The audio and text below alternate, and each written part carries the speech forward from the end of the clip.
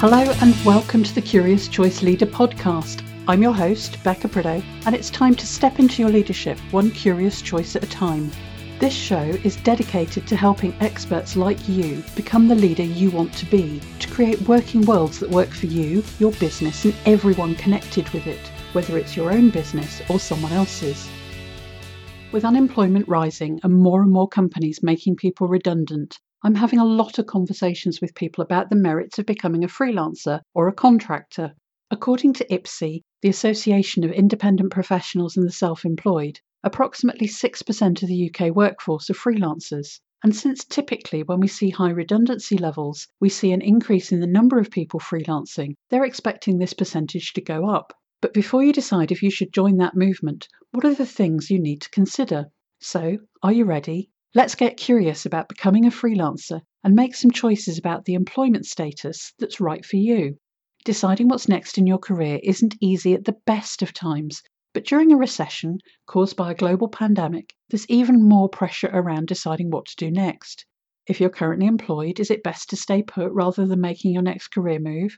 If you've been made redundant, should you look for another job, or is now the time to go freelance or set up your own business? Whichever of these questions, or variants of them you're considering, only you know the right answer, and only you can make the right decision for you and your circumstances. In this episode, we're going to focus on considering if becoming a freelancer is a good option for you. And whatever your situation, you'll probably find that some of the questions posed and things I'm going to suggest people consider before freelancing are going to help you with your decision making too. As a freelancer myself, I know all too well what it's like moving from a corporate role to working for yourself. I made the transition in the last recession, so I understand the mix of excitement and fear that go with building a business in a tough set of economic circumstances. In more recent years, I've also worked with countless others who are making the same transition, so I'm able to share learnings from their experiences too. As a freelancer, I'm able to focus on the work that I love doing most, and I have to admit that I love working with individuals who are making this kind of transition. It's wonderful to watch clients who started working with me when they were having a mid-career crisis. You know, when you're good at what you do, and it's all okay, but the thought of keeping doing what you're doing until you retire leaves you feeling a bit empty. Figure out what the next best step is for them, and then flourish as they make it happen. When you get this decision right, everything else is just better. People's whole body language changes, and they get excited about the work they're doing and where it fits with the rest of their life. And here's the thing, what's right for one person isn't right for another. Only you can decide what's right for you and your life. But you can get help exploring all your options and considering all the angles as you make that choice. So, what are some of the things you need to think through if you're considering becoming a freelancer? It's important to be realistic about what's involved in being a freelancer. After a bad day at the office, or maybe after being made redundant, when you find yourself without a job through no fault of your own, it's very easy to find yourself sticking the metaphorical finger up at corporate life and thinking it'd be much easier if you ruled the world and people would just work your way. Freelancing would be so much easier after all, wouldn't it? You could just do the work, get paid, and that would be that. After all, that is what we're often told freelancing is. If we've worked alongside freelancers or contractors, that's probably what we've seen and what other people have said. You don't have to spend very long on social media to hear from celebrity business gurus who've got best-selling books and award-winning businesses telling you that you too can have that dream lifestyle of almost no work, sitting maybe on a beach while the money just quietly rolls in. Dig a bit further and look behind the smoke and mirrors, and the picture is very different. If you're seriously considering becoming a freelancer, one of the skills you're going to need, whatever field of work you're in, is critical thinking, the ability to really think things through. When you come across these too good to be true sounding offers, please apply your brain. If you want to talk more about the flaws in some of these businesses and the damage they can do to your business, let's talk. Maggie Patterson's BS Free Service Business podcast also makes great internet business myth-busting listening. Being a freelancer means running a business, and there's work involved in doing that on top of the work you'll be doing for your clients. Especially when you start out, you're going to be a company of one, so you'll have to do everything yourself. You'll go from having whole departments who help you do your job, to being the accounts, IT, sales and marketing departments, just for starters. There's a lot to set up and to learn, and sometimes so much advice and so many opinions that it's easy to get overwhelmed. If you've worked in a large company, your knowledge of how the other departments really function may be limited, and the learning curve can be steep. Think about how you feel about this kind of challenge and the level of support you're going to need. Is this something that excites you? Can you afford to pay for the specialist help when you need it? You should also consider how self-motivated you are. It's time to be really honest with yourself. If you're the kind of person who works best when other people set your targets or needs others to motivate you, working for yourself is going to be hard. If, on the other hand, you're very self-motivated and driven, you'll find working for yourself much easier, but you'll have to make sure your work doesn't become all-consuming. Another thing to consider is how important is being part of a team to you. If you're freelancing or contracting, you're going to be spending more time as a team of one and only being a transient member of other people's teams.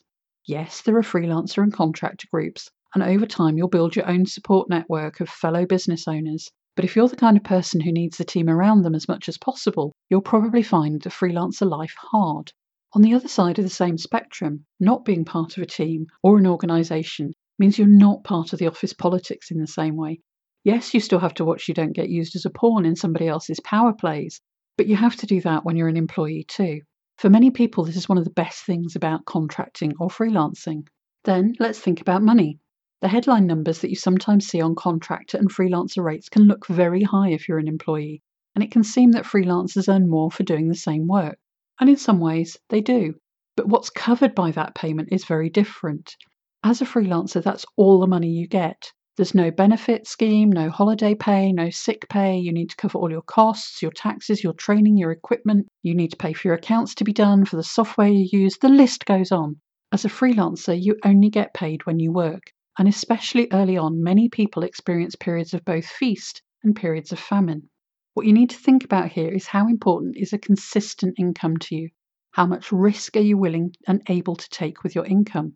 I always encourage people to consider who else is impacted by the risks to your income too. If you have a family, you may well want to manage your risks differently than if you're single or if your children have left home. The financial rewards can be high working for yourself, and you need to decide where the balance of risk and reward sits for you. Right now, the financial climate for contractors and freelancers is stark. Here in the UK, many didn't benefit from the government's pandemic support measures, and the changes to the IR35 tax legislation have made many employers wary of engaging freelancers and contractors. That said, the need for a flexible workforce is greater than ever, with the need for changes to cope with the post-pandemic world and Brexit, which may not be in the headlines, but is still a very imminent reality. Add to this the economic realities of a recession, meaning that many companies will redeploy internal resources where they can to save having to make them redundant, even if normally using a freelancer would mean they got the job done faster and better. Frustrating as that is for freelancers, we also have to understand them doing the right thing for the people they've given employment to. It's another area to think through. IPSE are reporting a 25% drop in income for freelancers and significant increases in the amount of time people are spending not working. Being employed can mean some insulation and protection from tough economic times, but it also means you have very little control or influence over what happens with your organisation. Your company could decide to take a course of action that means your job goes and there'll be very little you can do about it. As a contractor or freelancer, you've got more control over your future. There's always something else you could try to get more work. So you need to decide which of these factors is more important and attractive to you. And talking of getting more work, as a freelancer, you're going to be the one lining up your jobs. You're going to have to get comfortable with selling what you do and asking people for work. You may have the option of using an agency to help you, but that will cost you some of what you earn. And managing your relationship with agencies and your network who may be able to help you get work in the future takes time and effort. As a freelancer, building and maintaining your network is going to be an essential activity. As a freelancer, being really clear about what it is that you do and the problem that you solve for clients is going to make it much easier to find work. So, as you're deciding if freelancing is for you, I recommend you take some time to think this through. What is it you're offering? Think about your experience not just in terms of what an employer wants when you apply for a job, but as someone who could come and fix a particular problem for a company. How can you show the results you can get for this type of work? Being a freelancer does allow you to focus on the kind of work that you love to do. You have the choice about which bits of work to take, the choice about who you work with, and when. You get to choose what you want to specialise in, and take that specialism and apply it to different companies and different settings. That freedom and flexibility is why many freelancers choose to be freelancers in the first place. The final thing I'd encourage people considering freelancing to think about is what they love about what they do, and if they're still going to get that when they're working for themselves as a freelancer. We all like to make a difference and to create a legacy, and depending on what you do and doing it successfully means to you, you may or may not be able to get that as a freelancer. It's up to you to decide. So, in this episode, we've considered many of the things we need to think about if we're considering becoming a freelancer. We've talked about how it's important to make a decision that's right for you based on your circumstances and what matters to you about work. It's about where the right balance is for you between the risks and the rewards, how important being part of a team is for you, how you feel about running a business and looking for more work, what motivates you, and what problems you could be solving for clients. It's a lot to think through, but investing the time in doing that thinking will allow you to make decisions that are great for you, which is going to leave you motivated about your work. If it all seems daunting and makes freelancing seem like an unattractive option, then maybe it's not the best one for you. And that's totally okay. It isn't for everyone. If you've already decided, brilliant, let's get going.